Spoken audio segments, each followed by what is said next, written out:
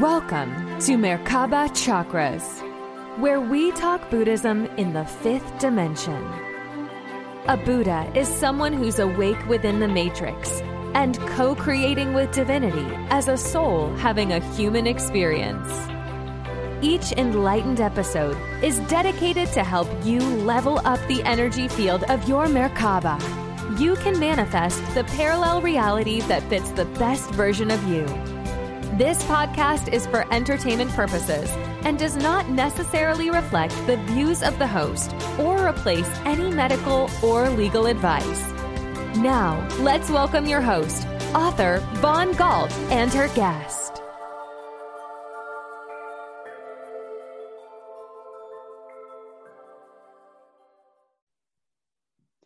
Welcome to another episode of Merkaba Chakras podcast.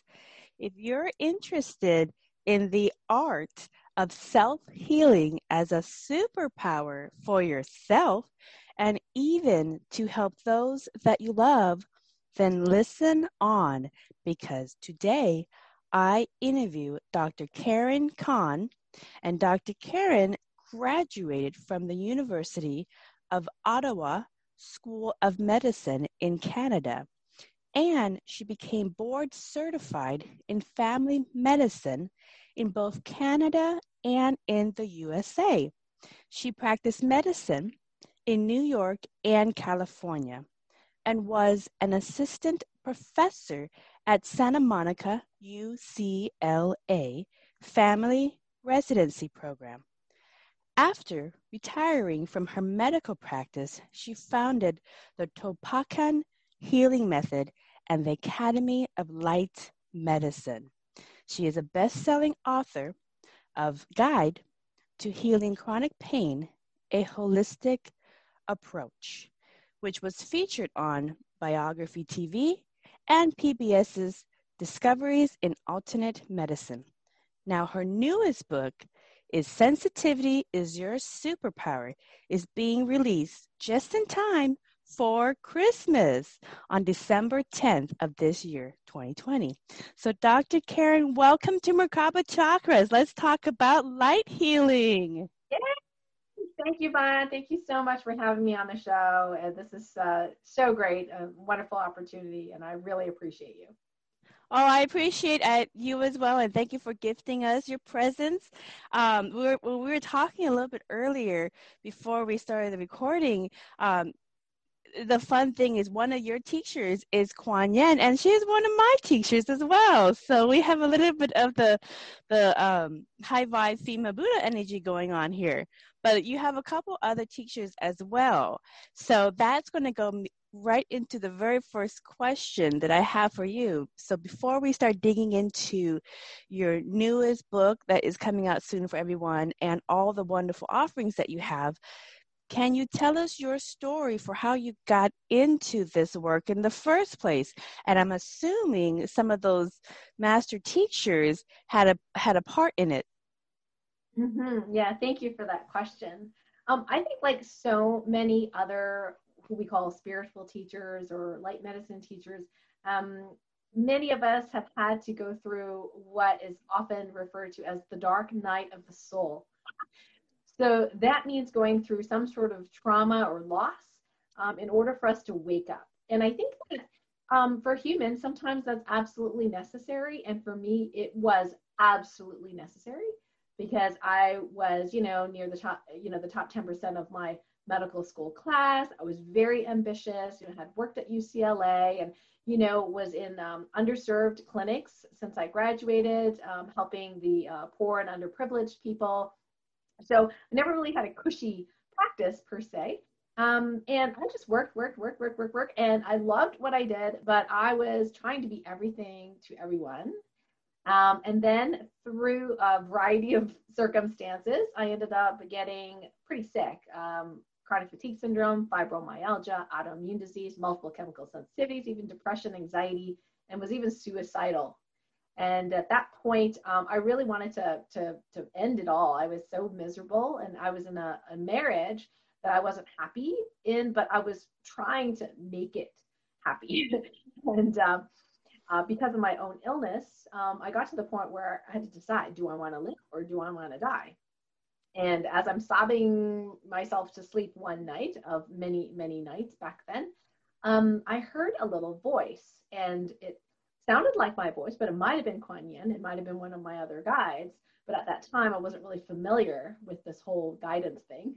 So I just heard a voice. It sounded like mine, and it said, you have a choice. And immediately I resisted the voice and I'm still crying, quietly in bed, trying not to wake up my husband. And I was like,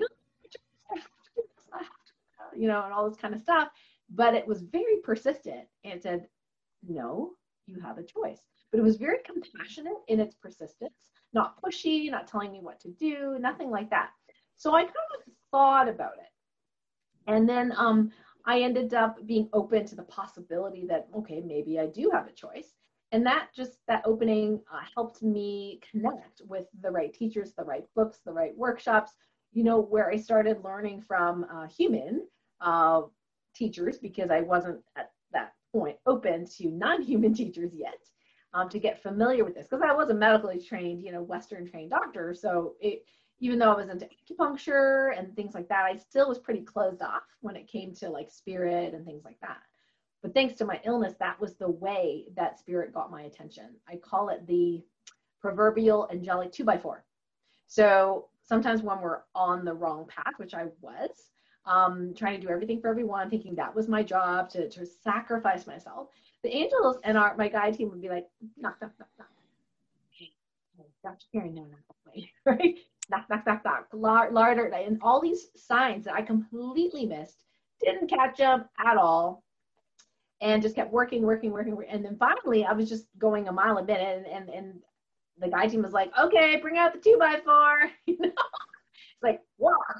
And I'm saying this very, compassionately, but it was like, angelic 2x4, So I got really sick really fast. And then I had to slow down. So in healing myself and realizing that I was attracting, quote unquote, the right trainings, teaching, learning about, energy medicine, learning about Reiki, learning about supplements and diet, and of course my unhappy marriage, and then ending up in a divorce, which was the last thing I wanted, but it absolutely what the prescription was, because it was down the wrong path that I kept trying to push my way. And so through that healing, I was able to realize that there were so many other people like me who are doing things they don't really want to do, but think they have to do it. And that's where the first book came out years later, Guide to Healing Chronic Pain, a Holistic Approach, because it really was my story of how I healed fibromyalgia, chronic fatigue, and all these other things, but also using the physical, the mental, the emotional, and the spiritual approach to healing, not just physical, like so many people think, these days. And then this new book, the Sensitivities or Superpower, is a book really about, how does one who is highly sensitive like I am, and that's one of the reasons my body broke down so easily, was because I was taking on and feeling emotions and energies of others and not really knowing what to do with it. And I don't even know that there was theirs. I could sometimes feel like it was not my emotion, but I really didn't have any skills. And what I realized is I kept meeting more and more people who were sensitive souls having similar symptoms: autoimmunity, chronic fatigue syndrome, fibromyalgia, and then realized, wow, we have things in common. We've always been sensitive since childhood. So this book is all about turning that sensitivity into a superpower, because it's actually a gift. We just don't know how to use it. That's why it feels like a curse. But this book is really like my real book of passion, because I just absolutely love helping highly sensitive people harness those gifts as a superpower, so they can live a life of joy, they can heal themselves, and they can fulfill their mission. Right. And that's, lots of really good stuff. And there are a lot, one of the most common sixth senses as people get further into their spiritual journey is the journey of the empath, because you become one with consciousness and consciousness becomes one with you. So there isn't very many psychic boundaries between you and other people. But obviously we have an ego, we have our own identity, so we're going to have our own experience. So the challenge is to try to create some kind of boundary so that you can still be conscious and connected, but at the same time, have some respectful boundaries so that you have a enjoyable individual experience. So that is a unique journey that humans have, because we're not the Borg. If you watch Star I know, I grew up with Star Trek 2 and stuff, and Hugh was the individual in the Borg, and he practically almost killed the Borg because they didn't know how to become individuals and have ego. But we're not them. We are individual beings. However, we are connected to the field. So before we get into that, I want to you said some things about your journey to this work that kind of made me have some more questions. So for people who are,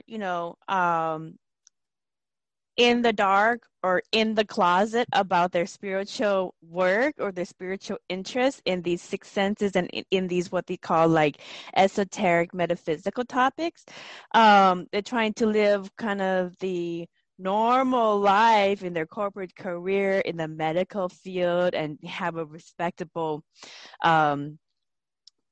reputation without being seen as the whack job. And then also kind of teetering, like, I don't want to go too far into like the psychic fairs and then like not be able to come back into centers. So for people, and I completely get that. I toggle between both worlds too. This is my metaphysical stuff. Love it. At the same time, I work in IT. I do write professional books, etc. So I do that balance. I understand that balance.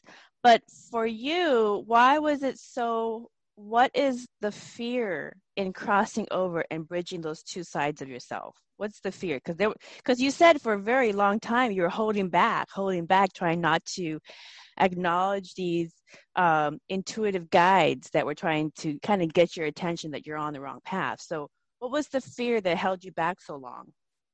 I think this is a really common fear among us highly sensitive people, because since the get-go, since we're really young, oftentimes we hear things like, oh, don't be so sensitive, grow thicker skin, let it roll down. My ex-husband used to say, let the water run down, your back like a duck or something like that. My idioms are a little off because English is still my second language. Chinese is my first language. So sometimes I get these off, and which is really funny. Just by the way, even though I divorced my husband, we have a good relationship. We don't hang out because we are different vibes now, but we have a good relationship. They come over for Thanksgiving, things like that. Anyway, so there's so many things we are trained as children to tell us we are not okay. We are not okay the way we are. So we have to be more normal. We have to be like this person or that person, or it's some sort of vague concept of what normal is. And so we fight our natural tendencies to try to be normal. My mom and I used to be made fun of by, my dad, who is a not sensitive, although I have to say with the ascension process of the earth increasing her vibe, even the non-sensitives are becoming sensitive. We can get back to that later. But anyway, so he would make fun of us and he would call us tofu because, a block of tofu is like jiggly and weak. And if you poked a hole through it, it would just all fall apart.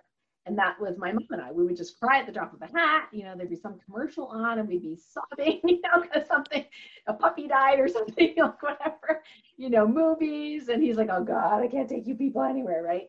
So we were kind of, it was joking, but we felt shame for that. And so throughout my medical career, I wanted very much to be very, very good in school, high marks, that left brain ego part, getting the A+, being the top 10% of my class, getting this award, that award, because there was a part of me that felt I was not okay. And it wasn't until I got sick and started healing myself, because I had no other choice. I could either continue being partially disabled, like 90 or something % of people with my diagnoses are, and still, don't know how to get out of it, or I could be in that 5 or 10% who actually heal, and I decided to be in that space. So at that point, then I was like, I had to give up some of these old beliefs that I had, these old fears that I wasn't going to be good enough, and that I had to prove that I was, whatever, hardworking or worthy or whatever, and just realize that, source God loves me as I am. I don't have to prove anything to anyone. And I'm here just having an experience, and I'm evolving, and everyone is loved the same way. And that was just so healing for me. Because like you said, there are fears, and there's fears about what's my colleagues going to say, right? I actually wrote about that in the Navigating the Clickety-Clack, How to Stay Peace-Filled in a Seemingly Toxic World. So that's one of the #1 best-selling international books that just got released recently. And it was like, some of my holistic colleagues are literally being like, their licenses being pulled. Now, I don't tend to say negative things about, vaccines, or that everyone should not take them, or I don't tell people don't get chemo. These are some of the things that are a little bit dicey to say publicly. It's not my area of expertise. So I don't, bring up the ire, if you will, of the powers that be, because I'm not fighting them. I am pro-choice, not pro, everything has to be natural. Right, so right.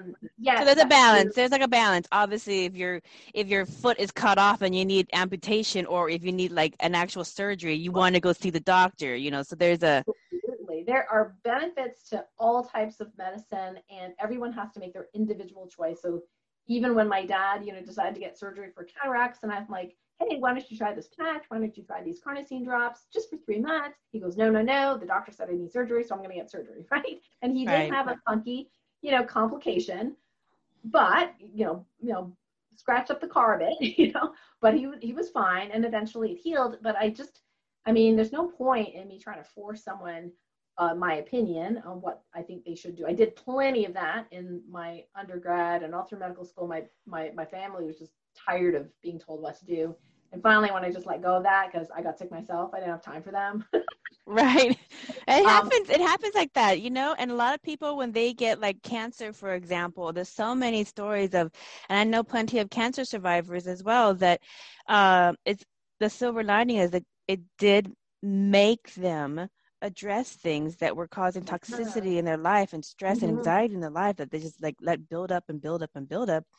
And it is like the body just, doing a complete, break on you and forcing you to deal with it. But they came out of it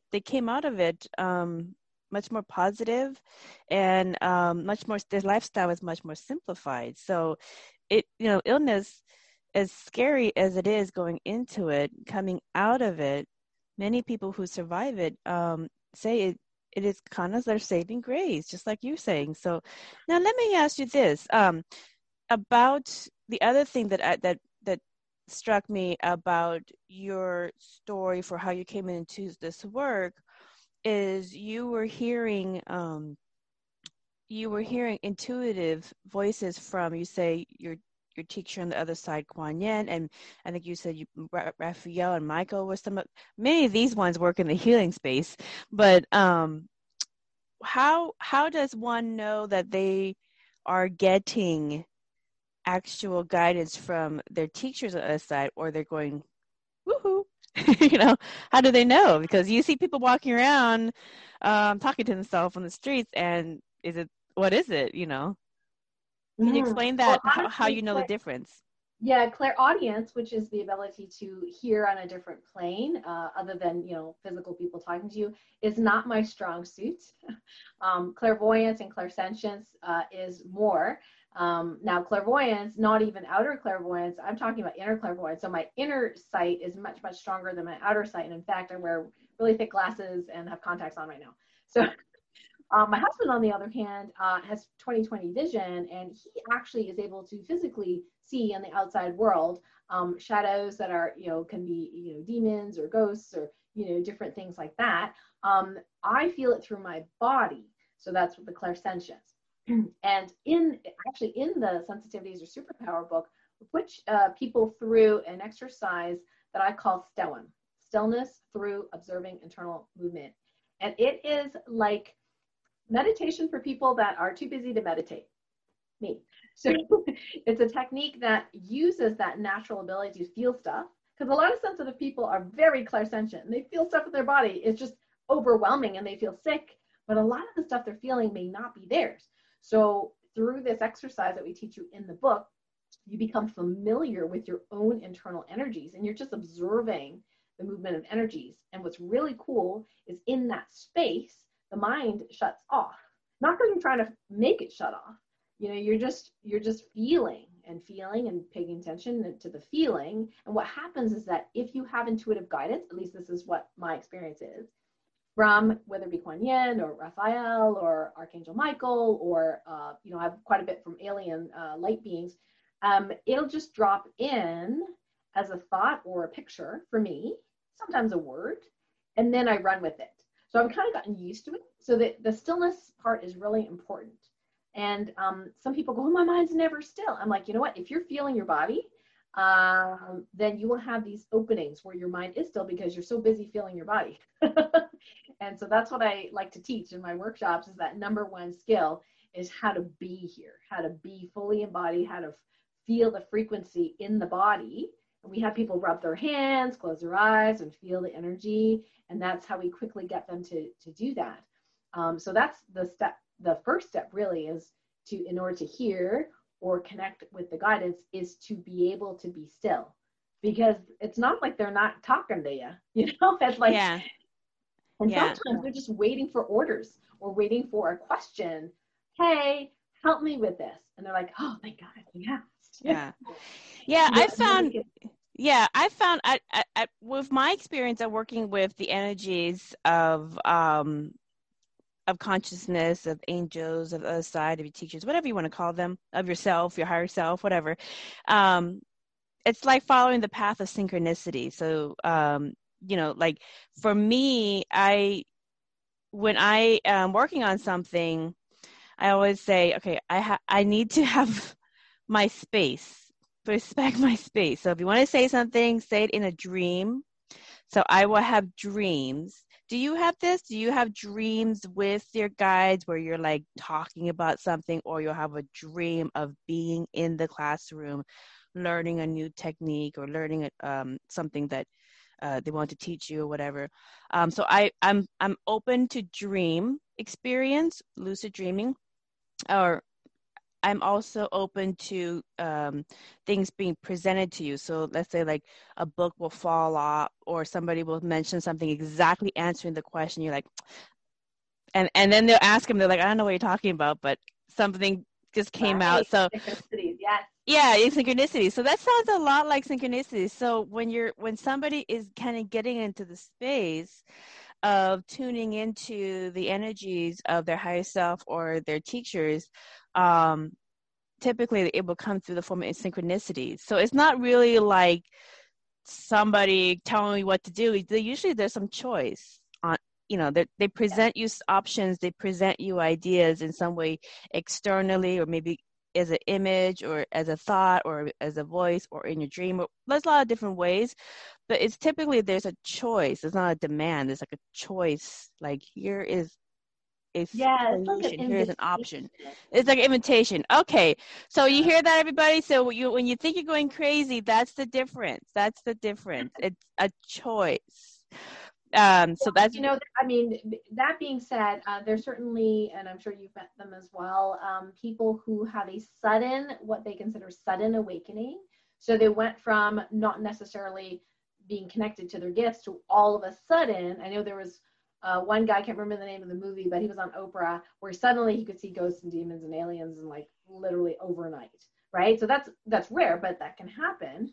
I think, you know, other people that have sudden awakenings, like Byron Katie was one of them. Eckhart Tolle was another, where like Byron Katie is like literally on, you know, a halfway house floor, like drunk, you know, and the next day she's enlightened, you know, or that's the way it sounded like from the book.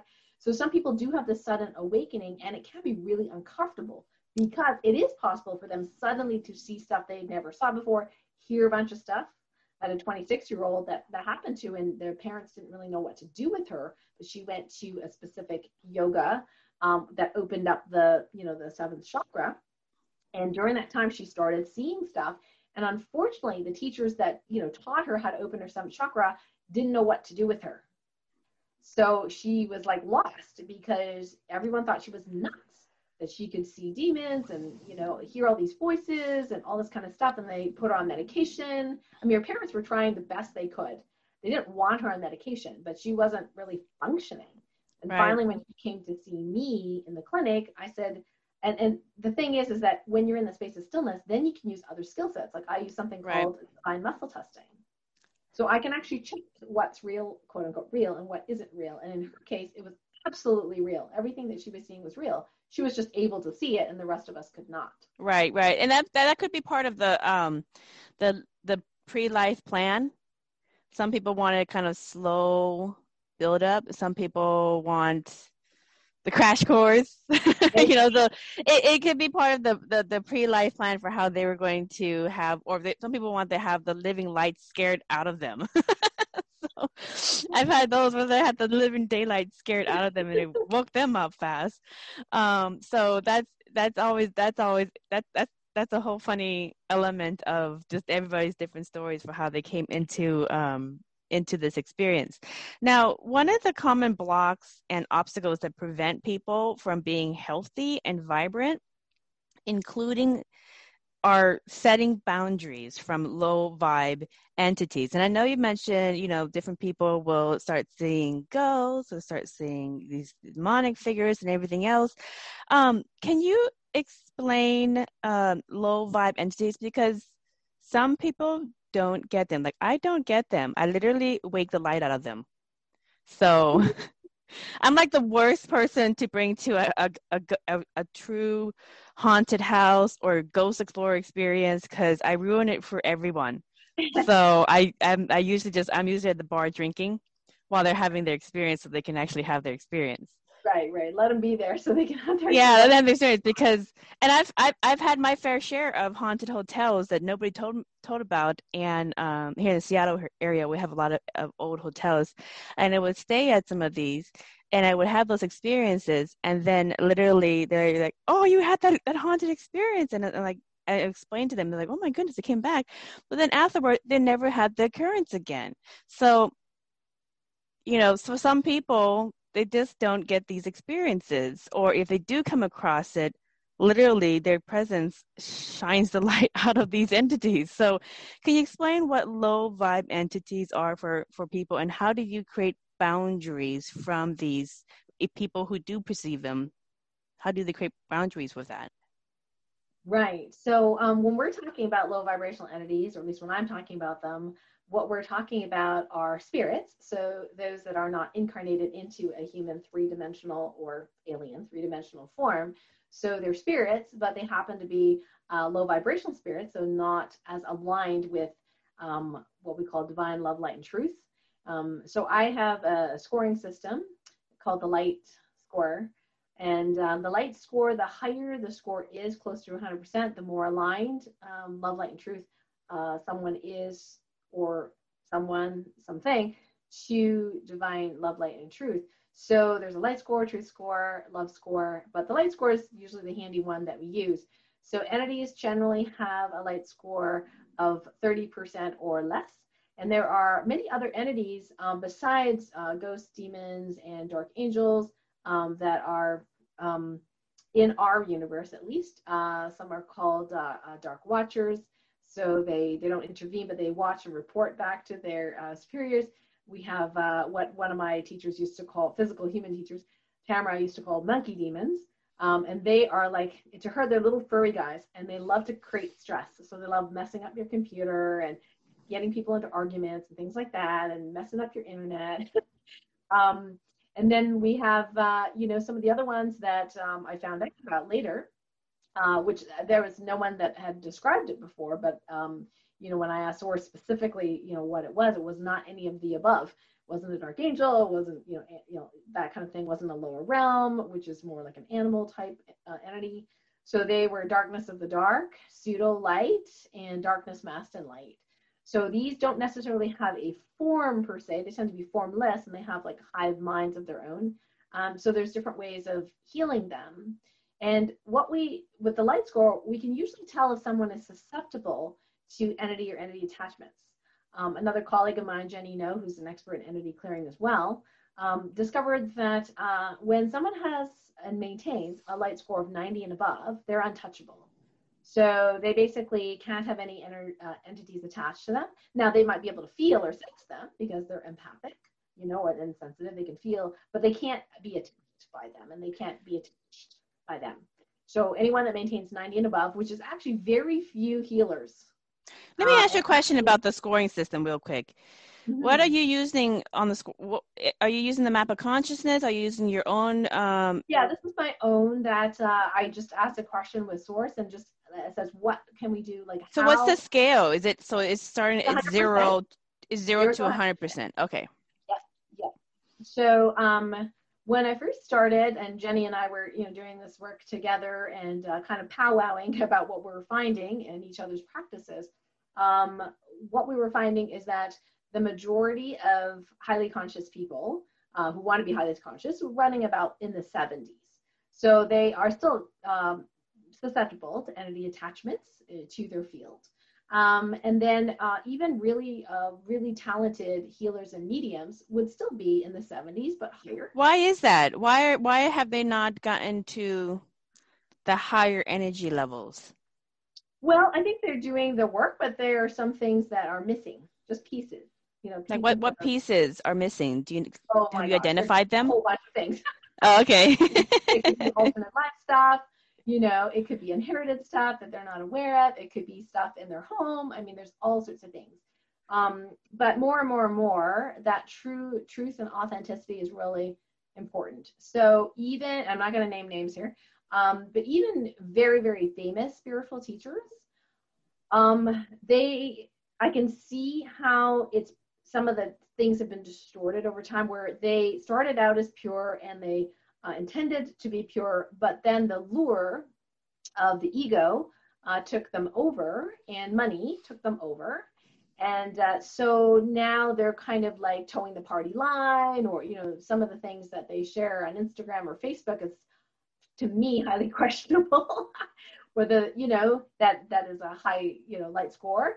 So unfortunately, there are some healers, obviously, that are higher in the 80s, but less, and there's even less over 90. So I would say most, if not all, the famous, healers and mediums out there that everyone, is reading their books and all that kind of stuff, most of them do not fall above that 90. And it's not like an ego thing, oh, I'm so great, I'm over 90. It's really, there's certain types of work that one does, which is constantly questioning your beliefs and constantly questioning and being open to all realities and perceptions, and then making some, like you were saying before, making some choices. So, and what is totally aligned with love? Sometimes there's a false love. And sometimes I get a little bit upset, at least for a short period of time, when I realize that such and such a yoga teacher, and then such another yoga teacher, and another, they had sex slaves, and they had, John of God, and they, I did name that name because that's in the public eye, that they had sex slaves, and they had, pedophilia, or all the kind of stuff that comes out, now that we're in the age of transparency, it's coming out, and it's so sad. But at the same time, yeah, it happens. It happens.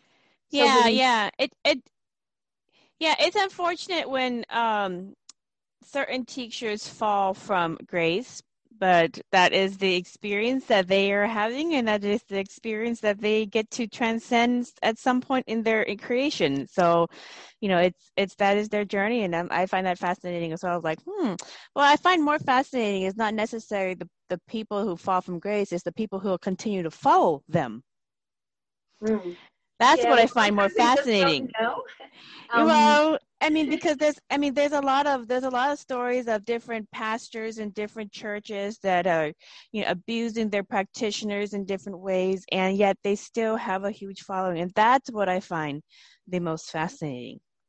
That's what I find the most fascinating. Not that a wolf in sheep's clothing has been revealed, but that you're still going to follow it afterwards, and that's really telling of a society that's following them, that's very wounded, that even after that they will still go back for the abuse. So that's what I find. That's telling of the type of people that they are, that they were so good at feeding into the low energy and the pain and wounds of these people that they followed, or that follow them. And then after it is revealed, they still stay there because they attracted that and nourished that type of following. So that that is what I find very interesting also about those kind of cases. Now, the thing is that, like, in the higher energies, in the higher dimensions of, like, fifth dimensional awareness and higher, low entities don't exist because they're low entities. They don't exist in the higher realms. So why do some people who are high vibe see them?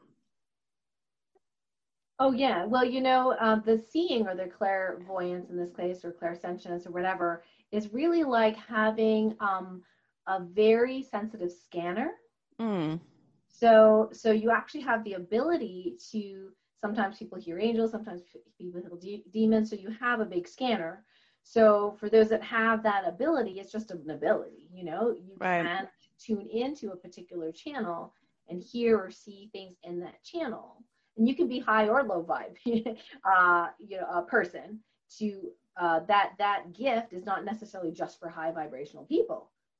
Low Right. vibrational people can literally be, a light score of 65, but still see a whole bunch of stuff.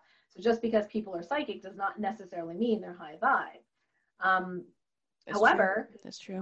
When you were talking about before, is like, if somebody is very high vibe, and when I first started, the whole entity journey, there was one case where, and it was very early on, where a skating coach, I figure skate, so we were at a test, and this skating coach was actually, kind of like the rumor mill kind of thing. So she was saying, hey, that kid right there who's skating? I said, yeah, I don't really know her. She goes, oh my gosh, the coaches can't stand working with her. And I said, well, why? And she said, oh, she's constantly complaining. Constantly there's something wrong. And she goes from coach to coach to coach because, and people like can't stand it because she's, such a pain in the butt as a student. She's relatively young, a preteen person. And so since I was like, oh, well, I thought, let me check her for these. I didn't tell that to the coach necessarily, but, I went, and sure enough, there were demons attached to her. And I thought, oh, that's interesting. So I did a clearing. And the funny thing is it's almost like she knew, because she was out there practicing before her test, and she looked back at the boards and gave a big smile. And my coach was like, what did you do? What did you do? Did you do something? I said, yeah, I did. She goes, oh my God, she doesn't smile that way, right? And so she did well in her test, she passed and everything like that. And the funny thing is, to this day, she is like the best student. Like, she will stay late after class and practice, and she's out there pounding the baby. Like, she is just practicing, and this was not the same kid. But the funny thing is, later on that day, I saw her mom in the stands. Now, I just did a mini clearing on her, but I saw her mom in the stands, and I got a shot of fear into my chest. And I thought, why am I afraid? Like, I was like, what's going on? So what it was mom had demons, okay? But the thing is, I'm like, why would I be afraid of demons? But it wasn't that. What it was I was feeling what the demons were feeling looking at me. I had to figure that. But they're looking at me, and they went, oh, shit. Oh, I didn't know if I could swear. The jig is up. The jig is up. Yeah. So they're like, oh, no, but that's too late, because the minute I see them, I'm like, oh, I got healed, right? So they got healed. The mom gave me a smile again. She didn't know what I'm doing, but because we're like 50 feet away. Yeah. But that was really interesting, how that one can be empathic and high vibrational, but at the same time can feel the other and know what they're going through. Yeah, that pretty much answers my next question of, like, if you are high vibe and you are just at your presence is naturally healing, because if you're high vibe, it is naturally healing. Your presence alone become naturally healing. So people can feel the energy of the high aura, but not just necessarily people, but any kind of conscious being, whether they embody or not, they can feel and sense one of those are coming into the building. Hurry and hide. So, but that goes into the question of, if it comes into your present, is it the purpose is to just clear them without asking question, or do you have to ask permission? Because I found like if you're in my space, out of 8 billion people in the world that could exist in my presence, you're in my presence, you're asking for it. So is that like the purpose? Because I premise this because the Kuan Yin, the famous female Buddha, she one of the main reasons in one of her stories to prevent her from crossing over into nirvana and getting reabsorbed with the consciousness of the oversoul, is she really wanted to make sure that her parents would cross over with her. And so she really thought that her parents, who were very cruel to her, were going to reincarnate as a hungry ghost or as some of these low vibe entities. And so every single time she would come across one of these, she thought it was a reincarnation of her parents. And so she would tell them a Dharma talk and talk to them about consciousness and basically just send them to the light and make them see the error and the choices of their ways. And so oftentimes, every time somebody came across those low vibes, she would just send them to the light, doing those simple methods. And she was very known for this, just kind of clearing up negative energy in places, clearing up blockages in people, clearing up she came across in negative entities. And same thing with Muhammad. He said his jinn are him. His jinn are a version of him. So he's just clearing out his own jinn. So that's what, when somebody of high vibe and they come across this, isn't it just your job to just clear it? Just do it? I mean, what do you think about that? Without asking permission, just do it. Well, I think there's different schools of thought. My own personal bias or thought, if you will, is that generally speaking, when it comes to entities or low vibrational entities, like we're talking about right now, they do not ask permission to interfere with human life. Exactly. So why should we ask permission to interfere with them? So I don't need to ask them permission. Now, if someone needs an entity, okay, for their own evolution, and I'll give you an example. There was a woman that worked at a local store. And she was very seemingly high vibe, okay? Seemingly meaning she was very bubbly and she was into chakras and jewelry and, always had a smile on her face, The thing was behind the scenes, not so good, I found out. But, every time I go to the store, it'd be like, there'd be entities there. I'm like, really? To clear this place, right? So then I figured out it was coming and from her and somebody else, but anyway, from her. And so at this point, I said to, Source, I said, look, I can't, I could clear her every single day, but it's not really what I want to spend my time with. What can we do? So we ended up, because I did not have permission to heal her and the reason she was attracting the entities, okay? And also she wasn't believing me and that's fine. What I actually created was, thanks to Source, great ideas from the guide team, is what we call a transmutational bubble. So that's actually wasn't sure whether to put it in the book, but God said put it in the book, so I put it in the book. So the transmutational bubble is a bubble that actually clear and cleans the space around the person's auric field. So for example, if my auric field is like this big, it'll clear the space outside of that because generally speaking, I don't need permission to heal a space. I wouldn't have to have permission to heal within the auric field. Now I can heal the individual entities, but if the person's got porous boundaries and is attracting entities all the time, entities are going to come in, which is what was happening to her. And they were leaking into the store. So we put a transmutational bubble around her. So the entities that were hers to deal with, okay, that I did not have permission or it was not appropriate for me to heal because she had to deal with them, no longer leaked out of her. They would stay within this shield. She would have to deal with them. And the other entities that were coming towards her, that were attracted to her, the minute they hit that bubble, they can't see it, so they get healed. I'm like, sorry, you're gonna be healed. Oh, that's a good catch-22. Okay. Yeah, so they cannot see the that bubble, and so you can put a transmutational bubble just about around everyone. Now there are certain exceptions where it's not for their highest and greatest good because they have to evolve or learn something. So people like me do have a specific role sometimes when the time's necessary to heal entities, But there's other people who are high vibe that it's not their role. So to answer your question, no, not all of high vibe people need to even deal or heal entities. Sometimes they're bothered by entities because they can feel their stuff. And if that's the case and they do not have a role in healing them, guess what? We can make them invisible to the entities. Right. So it's a part of the healing program that I have, Topicana Healing Method, where we can actually change the frequency of their auric field, if you will, so they're invisible. So their high vibrational light is invisible to low vibrational entities, and the entities will just ignore them as if they're a muggle. Like, yeah, you're not special. Let's go.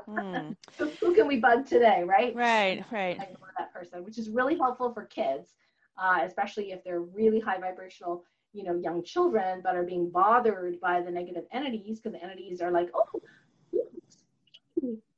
and it may or may not be appropriate. Yeah. They are attracted to people who can sense them, so they can play with. But but if you just one of the strategies I typically do if I sense something like that is you can always ask them to do a simple prayer, meditation, whatever you want to call it, before you go to sleep, and ask them to visit you in your dreams. And they will visit you in your dreams. And then you can have a conversation and ask them, what's your problem? There's nothing here for you. Yeah, some people have that role. Go to the other side. Yeah. I tend to There's more out there for you. I don't see them as bad people. They're just misguided. Right. Misguided souls that got lost somewhere on the traditionally people have talked to them, but in this day and age of speed, often that's not my role. I generally do not talk to them. One exception, with somebody's father, but when I'm talking about demons or things like that, I've read so many, books when I was early on working on, entity releasement, that there were so many books by these psychologists, and they would have these long, drawn-out conversations for days or months or years in some cases with this entity, trying to remove them from this person. And I was like, oh my gosh, forget it. Yeah. You're getting into an ego conversation. Yeah, it's like true. You're getting healed, and that's the end of that. Yeah. And so, the person no longer wants you. Right. So sometimes it's a matter of just talking to the client themselves or the person themselves, because they're holding on to. Typically, what I found is they're holding on to it because it is a way of self-punishment for traumas that they have yet to release. But if you talk to the client or the person about consciousness, and they say they no longer want this experience and they learn from it, then they can release themselves, because it is a psychic contract to keep them around. It's much more helpful to to do the healing on the client necessarily, or the talking, than to the entity themselves. So I rarely talk to entities themselves. Although there was one exception. This is very, very early on, where I'm driving around, the windows down, my husband's driving, and I'm beside him in the passenger side, and I hear from the back. I just looked at the license plate in front of us, and it was some weird, interesting, and I was like, what does that say? And then I heard a voice in the back said, blah, blah, blah, right? It's, I was like, I said, wait a second, did you say that? I said to my husband, he goes, no. He says, you heard that too? I was like, yes. We look back, and the window's open, right? We look around, there's nobody there. We're at a stop sign, nobody's there. And then I was like, okay, so I go into my divine muscle testing, I just check it out, and it's a demon. And I'm like, excuse me, demons are not allowed in the backseat of my car. What the heck is going on? And in this case, the answer was, the angel told me to come. To come? Yes, the angel told me, you're the one to help me. I was like, okay. Oh, okay. Now, this is years ago, right? So this was new. And so I asked, okay, well, what's going on? So there was some sort of curse or something related to the demon and a family of demons. And so it was like very, very, very, very old. So I ended up releasing the curse, releasing the demon, and that was it. And I just thought, I know what it is. The angels were trying to get me to understand that I had a negative bias, that demons were bad, Right. And so instead I got to go, oh my gosh, sometimes they don't want to be bad. Sometimes they've fallen off creation wheels so long. Yeah, it's been so long they forgot who they really. Right. Everything in creation came from source. at some point in their creation, came from source, and everything comes from source. Who are we to judge? Yeah, it's nothing but love, but they've fallen off and have been removed so long from source that they completely forgot that they're an offshoot of an aspect of source, and that in a blink of an eye, they can always return back. And there's a huge array of people and energies welcoming them, work with them, heal what came between their creation and where they were now, get them back on track. There's a huge rehabilitation for these negative entities because they're just, lost energies. But they, sometimes it's fun to play the games. We know people who just love playing drama head case games. They just love it. They feed off of it because they love that. But then they play it so long, they forgot that at one point they were actually, happy, healthy people. And that's the same thing. But let's get off the entities and let's go to toxic people, because they usually cause the most havoc in people's lives, especially for empaths and even non-empaths. It's toxic people, especially if they're in your family or close network, like you have to work with them or something. So how do in this book, how do people build respectful boundaries to not let the toxicity of negative people affect them? Because these negative people walk around beaming, you can feel the rage and anger at life that they have. So please address that question. Yeah. Well, what's really important is for us to really know who we are and what our energies are. And so that STOM exercise we talked about earlier is really the key or foundational area where there is instant calm and peace in that space. Even if you're angry or sad or have a problem, you can literally bring that into the space of vibration in your body, feel it, and oftentimes the answer will come or something will shift. And what's really interesting is when we love ourselves fully and be in that space, sometimes the narcissists, sometimes they're no longer attracted to us, so they just leave us alone. Or they can't stand us. They can't stand. I have people who can't stand me. They just cannot stand anything I say. I mean, they and that's fine because I'm not going to go down the, right. Well, I have a clearing and protection spray formula where it's energy infused water, and you turn the video on, you infuse water in a spray bottle. So it's sort of like holy water, if you will, but it has specific entity clearing and negative energy clearing vibes in it. So if you spray your space, you spray yourself in the space, that will give you at least temporarily these healthier energetic boundaries. And I've had people say, my angry alcoholic husband walked out the door and thinking that was bad. And I'm like, that totally makes sense because the entities are like, they don't want anything near this, Oh, is this spray, this positive clearing spray, is it like causing divorces or something? It hasn't, but I think that there's some people that probably should get a divorce, but I did hear that temporarily the person left, for that day because they just couldn't be in that space. And so for people who do have very angry, toxic people, this may be a little tricky, but let's put it this way. Like we said, we don't ask permission from entities to clear. So more than likely they have entities attached to them even within their field, not just on them. So I'll tell the loved one, especially if they live in the same house, to take the clearing and protection spray formula and start charging their coffee or their food or anything that has water in it on a daily basis. Now, it's possible they might detox a little bit. So they might have a little bit of diarrhea, as the entities are being dislodged. And it can be a little bit uncomfortable. And sometimes it will take days or sometimes weeks, depending. I had one person who had he's like, I don't know if this is working. And when I did a count, the person had 76 entities. And then by the time they got on that one-on-one with me, they only had 9 left. So, but that took 5 days, to get from however many to just the 9, because these need to release in an order that is safe, for that person. Question about that. Have you ever tried to just because everything is connected, everything is one. Have you tried to take like that one case with 97 negative entities, take all the entities and collide it into one entity and then just remove one? Have you tried that? Well, can you do that? when I do one-on-one stuff, we can hit millions of entities in an instant. But when people are using a free spray, okay, they don't necessarily have my expertise. I just figure out after the fact, if I do see them as a client, then I can tell them what happened in the past, and what's going on right now. But the Clarion Protection Spray is free, and so we've had little kids, spray their monsters, and the monsters go away. One little kid, 3-year-old, said there was a hole in the ground. That's where the monster came from. We call that a portal. So it's kind of like a placebo effect.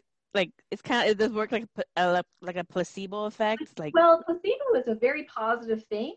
And we definitely want to use that more. I don't know why we don't actually do even more research on the placebo effect, because it is so important.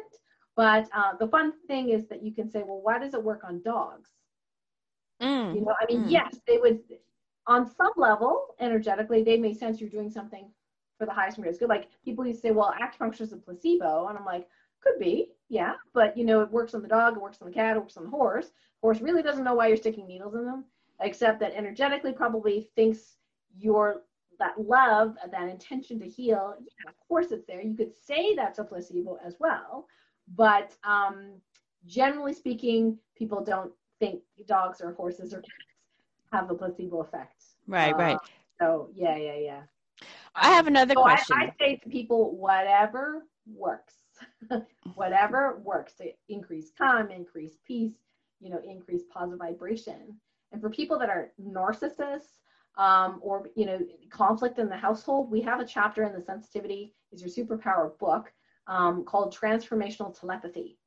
So that's how to resolve conflict very easily using this telepathic method. It's very, very simple, and it works really well. It just requires the person to actually commit, to doing that.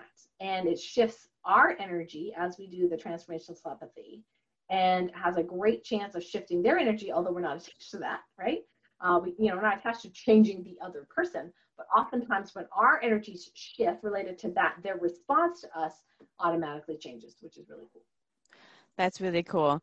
Now, so another thing that I found very fascinating is, like, in your practice, a lot of these empaths, they have possibly maybe been like indigos or earth angels or starseeds or walk-ins or hybrids and all these other terms for different experiences prior to this earthly incarnation.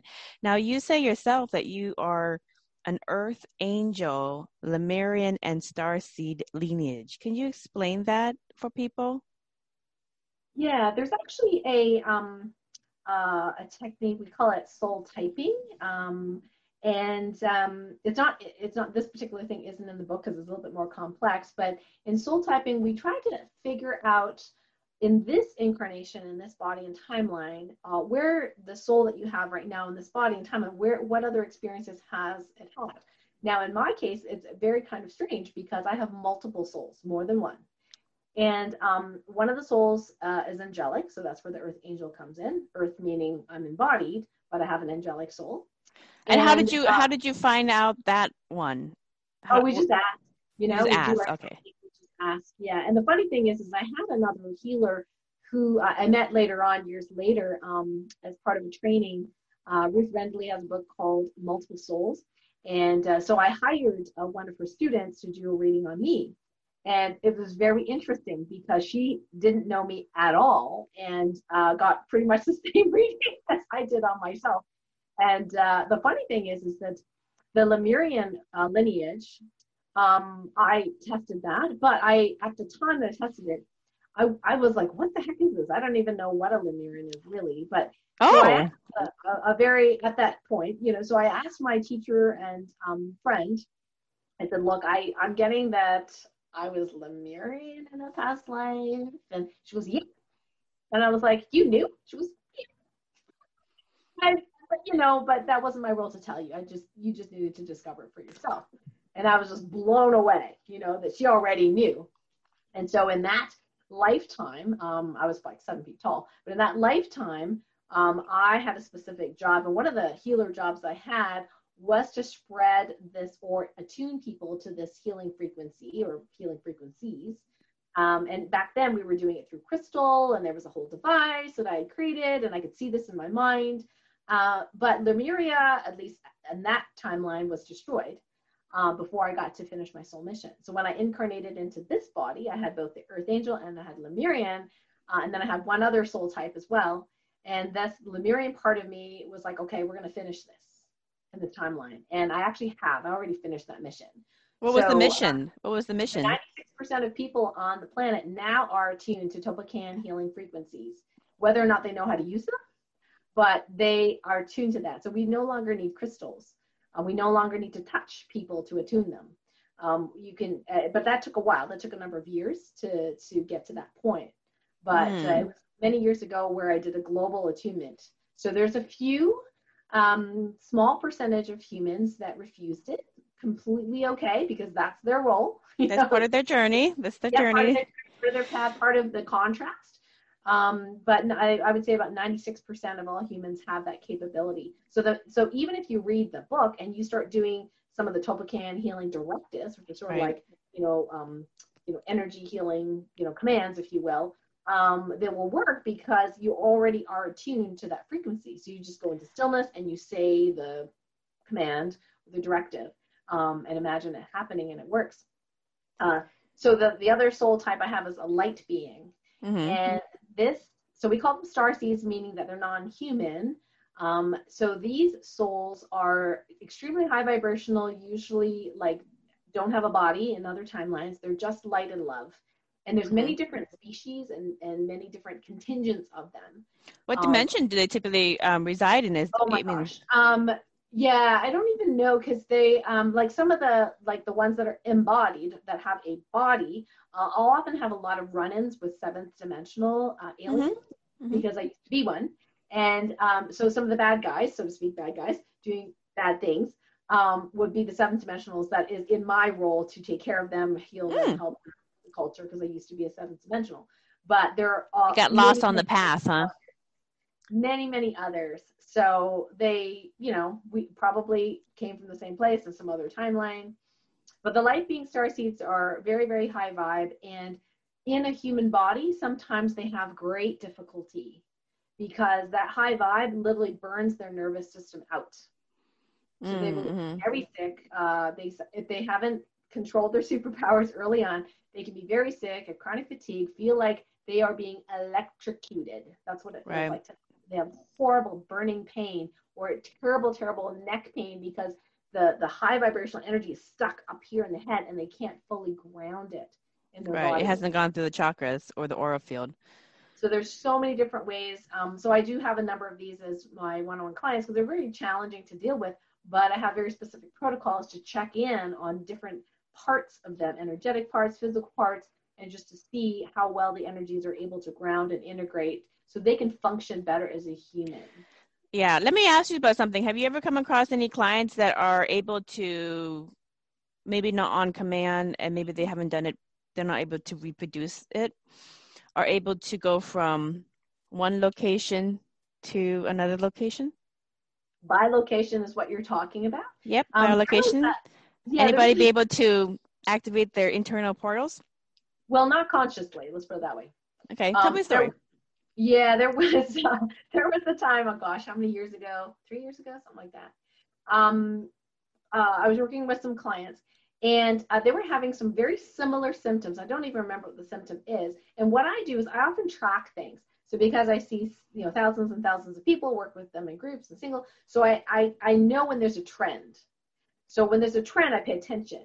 So like that synchronicity, I pay attention. So there was this trend of this number of people having this, experience and symptoms. And I thought, I wonder why. So I started doing what I do is I ask questions. I'm like a spiritual investigator, right? So I'm asking like the Sherlock Holmes of, spiritual investigation. So I start asking source all these questions.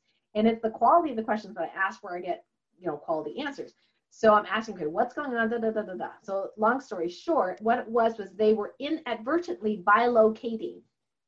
So there was one of them here and one of them elsewhere, sort of like Pio Padre, the flying monk, back in World War II, where they were going to bomb his town, and the bombers would come, and then they would see this monk flying in front of their planes telling them to stop and to go back. And they were freaked out, and their bombs would drop harmlessly out of their planes into the forest. And they would go back and would say to the general, well, we saw this monk. And the general's like, you gotta be kidding me, right? Didn't believe them. And so finally he went himself on the run, right? And sure enough, Pio Padre was there. But they actually went to the town and they were like, okay, how did he do that? And the people were like, well, Pio Padre's been meditating all day long. He's right here. He's right here. He's right. That's an out of body experience. That's an out of body experience because I don't know. Well, they call that bilocation. Because he was consciously and it could be the same thing. Well, let me clarify the question because the Monroe Institute did a lot of studies on out-of-body experiences where you can go into meditation and get into those high gamma wave frequencies, and then literally other people will report that they saw that person at another location while they were not there. Their body's here. So that's kind of an out-of-body experience. But what about somebody who is sitting in their living room, close their eyes, and all of a sudden they're in their bedroom? Well, I think if the physical body is teleported or translocated, that's translocation. I don't know anybody that's done that in this timeline, although it's completely possible, absolutely. And the other one, I think it depends on how you, the vernacular or the definition, because for me, bilocation means you're in two places at one time. That's the definition of bilocation to me. And Pio Padre was in two places at one time. And if the thing is that the people in the plane were not necessarily awakened spiritual people. So why could they see him if they did not have sixth sight, right? So that's why we're considering that a bilocation, because the average person can see them, as opposed to most people cannot see your astral body. Right. So the question would be with biolocation, or what typically is when somebody is meditating and they're going through biolocation or having a out-of-body experience, like Monroe Institute would say, and other people will see them in different places, the original person is typically not aware of the other experience of another projection of them in another location. But in the case of teleportation, like have you ever seen the show with the he's like a monk, and he was on America's Got Talent, and he would do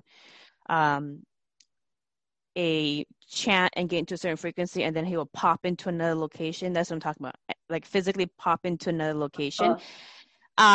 And some people say it's a magic trick. He says he's actually doing it, but I have had clients who have come in trying to figure out how did they do that, because they did it on accident.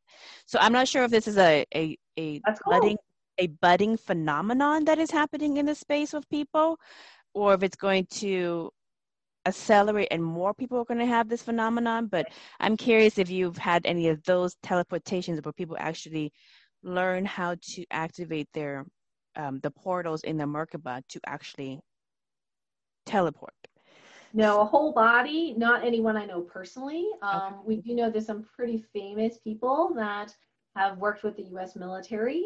I think Uri Geller, and there's a whole bunch of other names, but we're well known to teleport pieces or items like a pen, from one location to another, and that's been, well documented. So I think it's a gift and talent that we all have the blueprint of. Whether or not we manifest in this timeline has to do with our soul mission, whether it's for the highest and greatest good, because it's one thing to go, well, I can bend a spoon, but the thing is that really your purpose? Like, what are you doing that for? So we have to be careful about our intention as well as our abilities. And that's one of the things that's really important is like, make sure your life is working for you.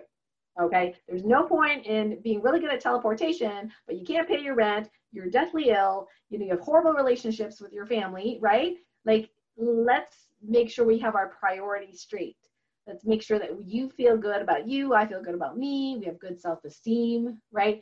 that we can have our gifts, our superpowers, healing our bodies. Being in stillness is just a very simple way of going into auto healing. I call it auto healing, where things that can't heal without you consciously having to understand them will heal themselves. Right. And then definitely people that are interested, like Caroline Corey, Superhuman film. I love the science that she has on the film, showing the science behind these different abilities, whether it be healing or telekinesis at a distance, or remote viewing, which is actually quite easy to do. And in the past, they just studied it as part of the military. But now we have an opportunity to really make our lives better, to make the lives of people around us better by harnessing sensitivity as a superpower.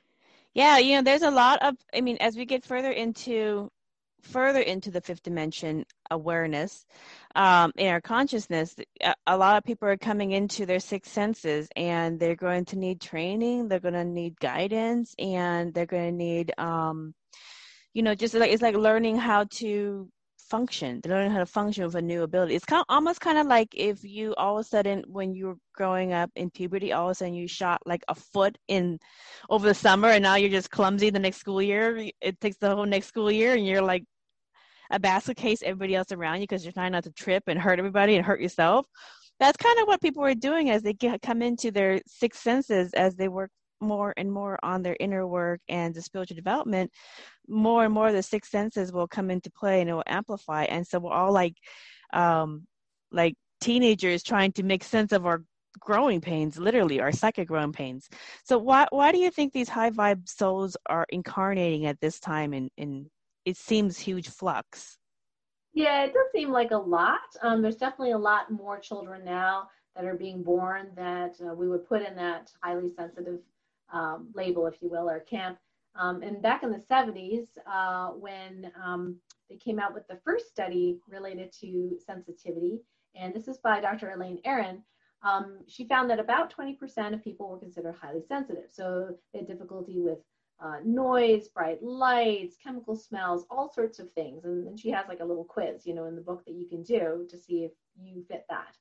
And then when I was writing for this book, I wanted the annotation for that study, and I couldn't remember or know exactly which study it was. So I contacted Dr. Elaine Aron's people, and the study they gave me was the more recent study from 2018.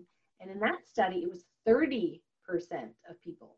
And what was really interesting, Vaughn, was as I was, writing this book, and I kept saying 20%, because that's the study that I knew about from the 70s or however long ago it was. And when I asked God, though, I said, okay, no, but really, how many percentage of humans now would be highly sensitive? And I would get 30%. And I was like, her study says 20. Well, I better say 20 because, that's what her study says, right, for the book. So then it's so funny that when they emailed me back, they said, here's the study, and I read it, it's 30%. So basically, it's funny to say God was right, but, there are going to be more and more people that, and whether, I believe it just is what it is. It doesn't mean it's necessarily good or bad. It just, there are more sensitive people who are non-sensitive, like my dad, are becoming more sensitive. And even the way they language and communicate and are empathizing is really different. And all I can say is, we could definitely use that in this world, right? Because we have not been very good at taking care of our planet, taking care of each other. And the more and more empathetic we can be as a species, the higher likelihood we're not only just going to survive the next several decades, but also to thrive in a sustainable, human, peaceful society. Right. And the Tolpakan healing method, which I think you also touch on that in your newest book that's coming out on December 10th, Sensitivity is Your Superpower. Can you give what's a brief description of what it is? Like, what is some of the basic things of what it is? Yeah, so the Tolpakan healing method has three main steps. The number one step is the aligned step. The aligned step is actually fairly simple. It's the STOA method, or however other people can do it. It doesn't really matter. As long as you're connected in that space with source, I call it 0 point as well, then that's already step one. Now, step two is the ask. So we've got align, and then we've got ask. Ask is really asking the quality questions of, to get the answers you need to, get to the next stage, whether it's, is there entities, is there not? And we actually have, multiple guides. There's 3 of these, actually 4 for the practitioners, but the 3 guides basically have the answers on them. So we just use muscle testing in that space of alignment to get to see what needs to heal right now, what's available to heal. And then number 3, so we got align, ask. Number 3 is activate. Well, guess what? Those tropicana healing frequencies already are resonant within us. So all we need to do is bring them out and use our attention to activate those energies to do the healing. So that's why it's so fast and so quick, but you also get lots of information of what you need to heal if you actually consciously have to know what it is. So that's really it in a nutshell, those 3 steps. Wonderful. Thank you for clarifying that, because people are like, Topakain, is that like a new Japanese philosophy? But thank you for clarifying that. So, and that's I think that's in like both books too. But then also, the one thing that people are going to ask, okay, so the newest book, Sensitivity is Your Superpower, it really focuses on empaths. What if somebody who is spiritually awakening, or they're working on their awakening process, or they're working on, the inner work, all of the above, and they're leveling up their energy? Once they do that, would that make them also intuitive empath? Or, how can everybody else who's not naturally an empath benefit from it?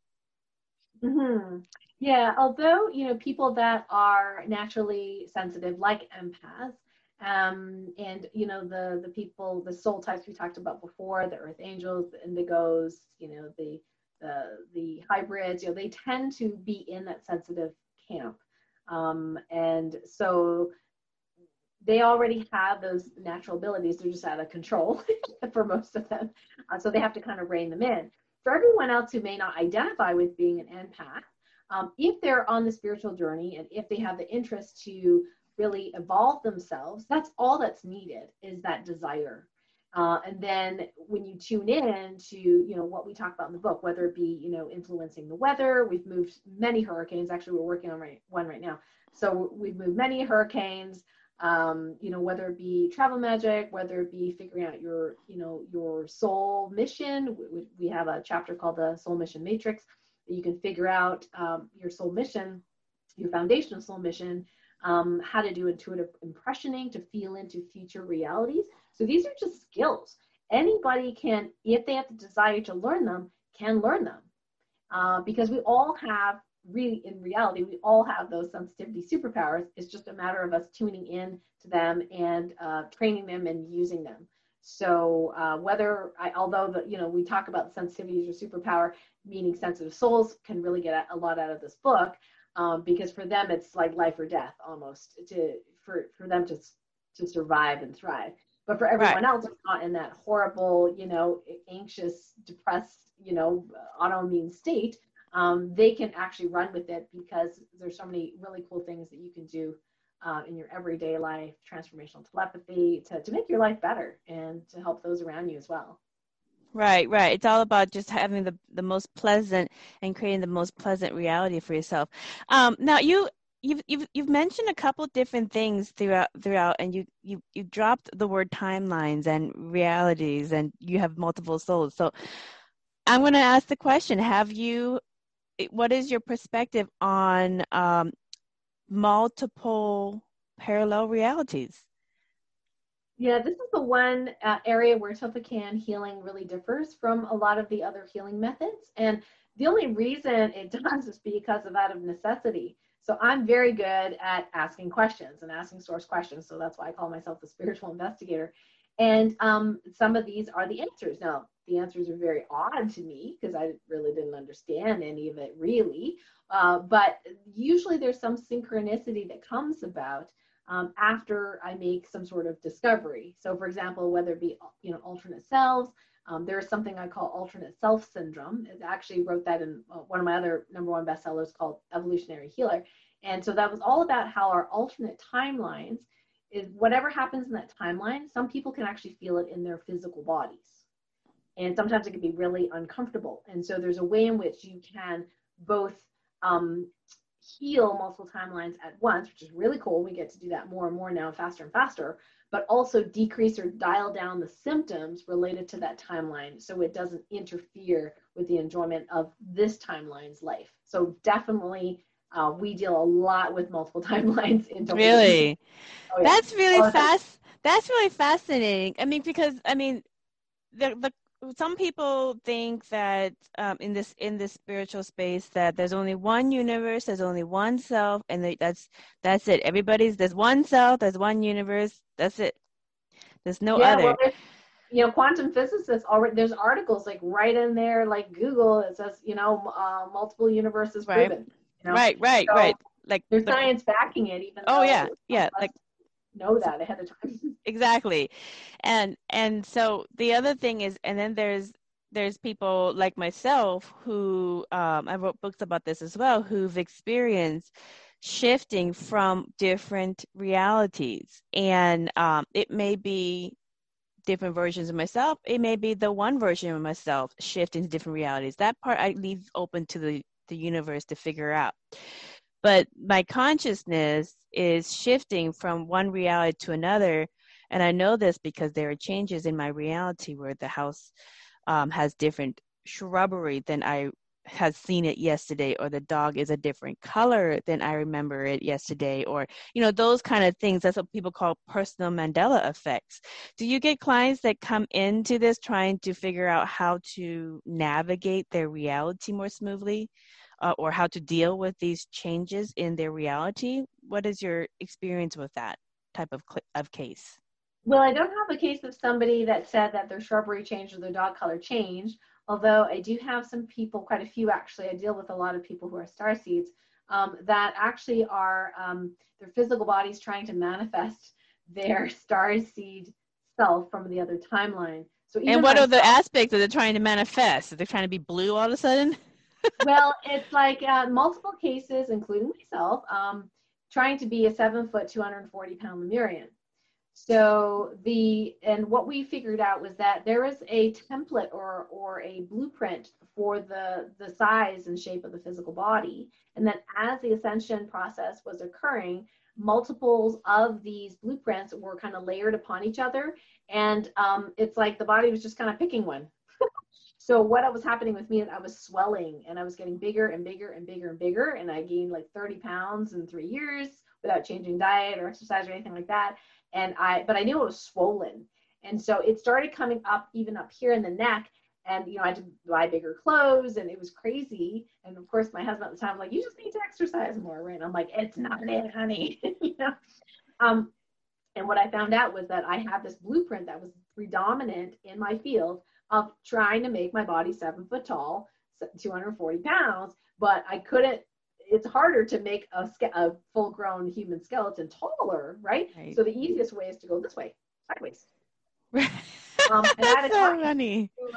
Actually, she's a practitioner in my training, my Toppan Level 2 certified practitioner program, where she actually saw that she had multiple of these blueprints that were not appropriate for her human body. So we taught her how to erase those, or at least make them non-dominant, so that the human one would be dominant. And then she literally said she just released all this weight. She's like, I am so happy.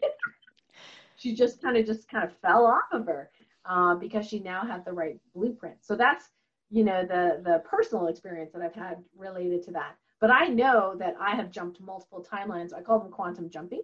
Yeah. Based on I was sure this was going to happen, and then this didn't happen. Yeah. Or, you could imagine in one timeline, you have a certain president that's elected, and another timeline, a different president elected. There's one timeline where Jesus died on the cross, and another timeline where Jesus did not die on the cross. And I'm like, what? These things exist. And we are jumping, or as a humanity as a whole, are almost complete in our jumping, at least for maybe, I could be wrong, but quantum jumping into the new reality where we do have sustainable peace, and we do survive, our own, negative things that humanity has done all these centuries. So instead of going through, so it will settle. So you're saying it's going to settle?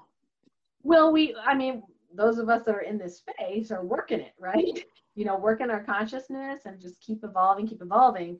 But at least from my tally, we're about 98% there. The thing is, it's hard to see it in the outside world yet, because we're only inundated with what the media at this time wants us to see. So you just have to be in that space, just like weather magic is trusting that sun is going to come on Christmas when everyone else tells you it's going to be a tornado. Right, right. Up until the minute that it happens, you just stay the course. And that's what we're being taught and trained in right now. Right. Oh, I've been in realities where we have a different president than the one that we're letting go of. So, but yeah, and I've had clients who have come in for hypnosis with completely different histories than what they're seeing right now. So that's why I asked that question about timelines. But I've also, for myself and for some of my other clients, have a knowing of different timelines in different dimensions and different realities as well of myself. Like, like the idea of reincarnation. But let's say we're in this aspect of your persona, but you also have, because it's all existing at the same time, all of it, all the reincarnations aspects of yourself existing at the same time.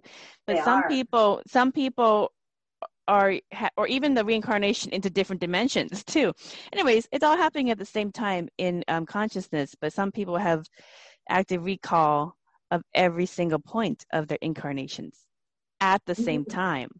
And so, and I've had that experience as well, where I know what's going on. I'm like, oh, that one will look really good on you. Try that one. And then try to consult myself. But have you ever had that experience where you kind of are getting another voice of yourself from a different timeline or a different, experience, incarnation giving you advice on things? Well, I mean, sometimes people say that is a purposeful thing. Like Don Clark, for example, you're kind of like the higher version of you in the future, coming back to give you advice, right? Right. Consciously. Like stop crying over that boyfriend. Move on. The next one's so much better. Well, I had a woman who, and I talk about her in the Evolutionary Healer book. It wasn't an actual client of mine, although the family did ask me to tune in to see what was going on. They thought she was having dementia because she kept seeing other versions of herself and her husband in the home, and people were dressed in all sorts of interesting get-ups. Some looked like they were from the Hunger Games. Other looked like Little House on the Prairie. And she was describing all these in great, great detail. They thought she was going nuts, right? Well, they gave her the medications for dementia. Now, people that have dementia do not see that, okay? But they don't know what to do with her. So I think she did take the medications. She didn't like them very much. But when I tuned in, I was fully open to the possibility, yeah, she may have a medical reason, a lesion, a tumor or something causing this. But I couldn't find it, at least from my testing. But what I did notice was everything she was seeing was real. But what she was seeing was multiple timelines, multiple universes simultaneously. So that's why there were multiples of her husbands superimposed onto the same man that's in front of her. Yeah. And she would sometimes say, get else, right? Yeah, because yeah. He didn't look exactly the same as he does in this timeline. So it was really hard on families. And unfortunately, I didn't get to work with her one-on-one, but she was just very, very gifted. Yeah. I just said to the family, she's really gifted. She just doesn't handle all that. Yeah, I think like my personal experience with different clients and with my own experiences as well, is that as we get further into the fifth dimensional awareness and further into the higher dimensions of Earth and our sixth senses come in, I think as a humanity, we have barely scratched the surface of the breadth of sixth senses that we have. I think we're like barely scratched the surface, and there's so much more that we have no clue of. And I think people who have recall of parallel existences at the same time, because it's all existing at the same time, is another sixth sense. maybe it's a tool, like all the six senses, it could be a tool to kind of help you guide your life. Like, if I chose this, what would be the option? And then you would see it all, like, oh, okay, I would choose this instead, or whatever. Or how do I transition this? So that's fascinating that you've seen some of those as well in your work, because it has come up, and I think it's a new sixth sense that I'm noticing as a recurring thing as well. Now, I have one last question. Right now, we're kind of, it really depends on who you talk to. Some people say it's turbulent times. Some people, they'll say, it's great. Everything's great. I don't know what's wrong. But what are some quick tips from your new book that people can use to heal past childhood traumas or even adult traumas in order to manifest the most enjoyable present reality for themselves? Quick tips. And these are tips that they can use right now, even if they don't have any past dense issues to resolve, just to kind of get over things that are kind of bugging them. Well, the great thing about the ascension process is our attention is really fueling the speed of the healing. So whatever we put our attention to, it's much, much faster than it was 5 years ago, 10 years ago, 20 years ago. So being in that stillness space, we can make the intention as we go into that stillness space. Of course, I use this STOAM, stillness through observing internal movement. You can bring whatever that is into that space and feel your body. And it's a natural, automatic healing space. Even if you don't become a professional healer or learn to begin healing, just being in that auto healing state of stillness is loads. Now, in the book, we actually give you 2 other levels of that.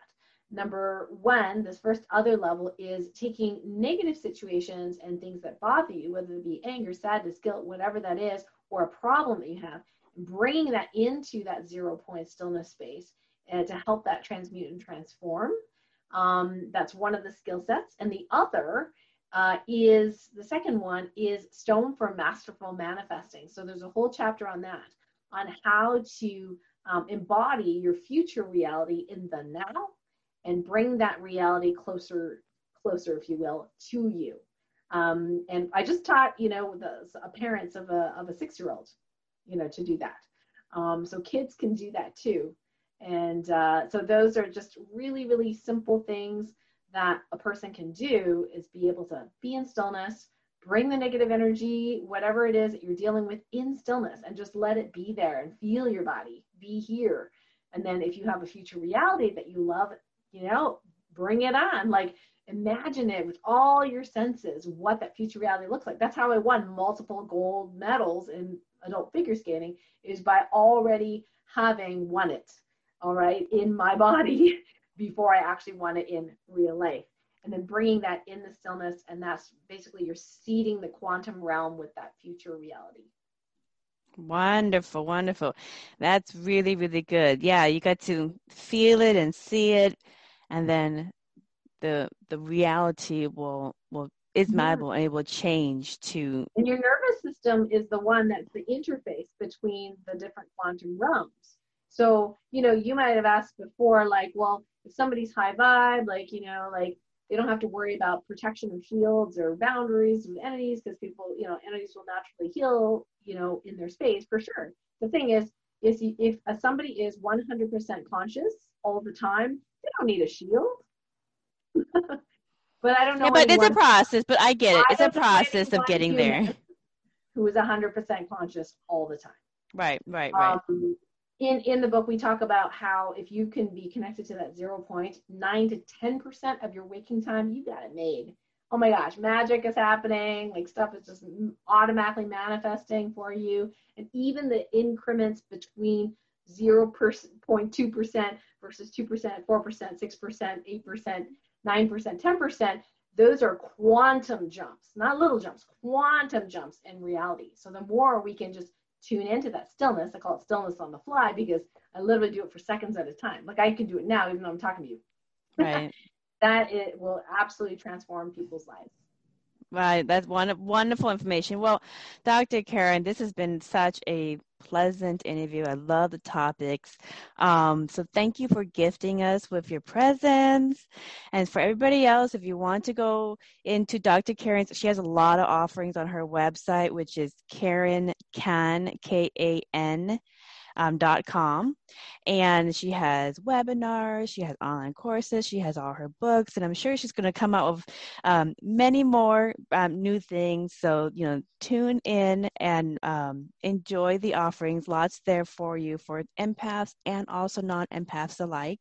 And also in the show description, I'm going to put the excerpt from her newest book that you can download. And just click on it, and it will go to that page with the excerpt and all the information about her newest book as well, which launches on December 10th, right before Christmas. So if you have that empath in your family or somebody who's really interested in some of these tools to kind of help them with the things that they're working with that we've been discussing, go ahead and get that book. It's a really great read.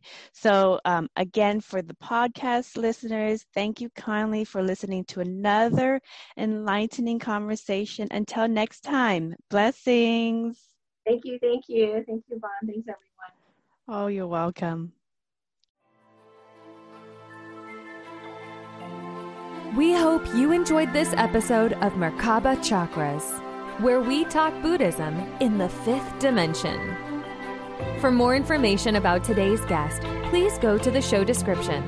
For more information about Vaughn's metaphysical work, please go to merkabachakras.com. The views expressed today are for entertainment purposes and do not necessarily reflect the views of the host or replace any medical or legal advice. Don't forget to subscribe for more interviews about the fifth dimension. Until we meet again, blessings.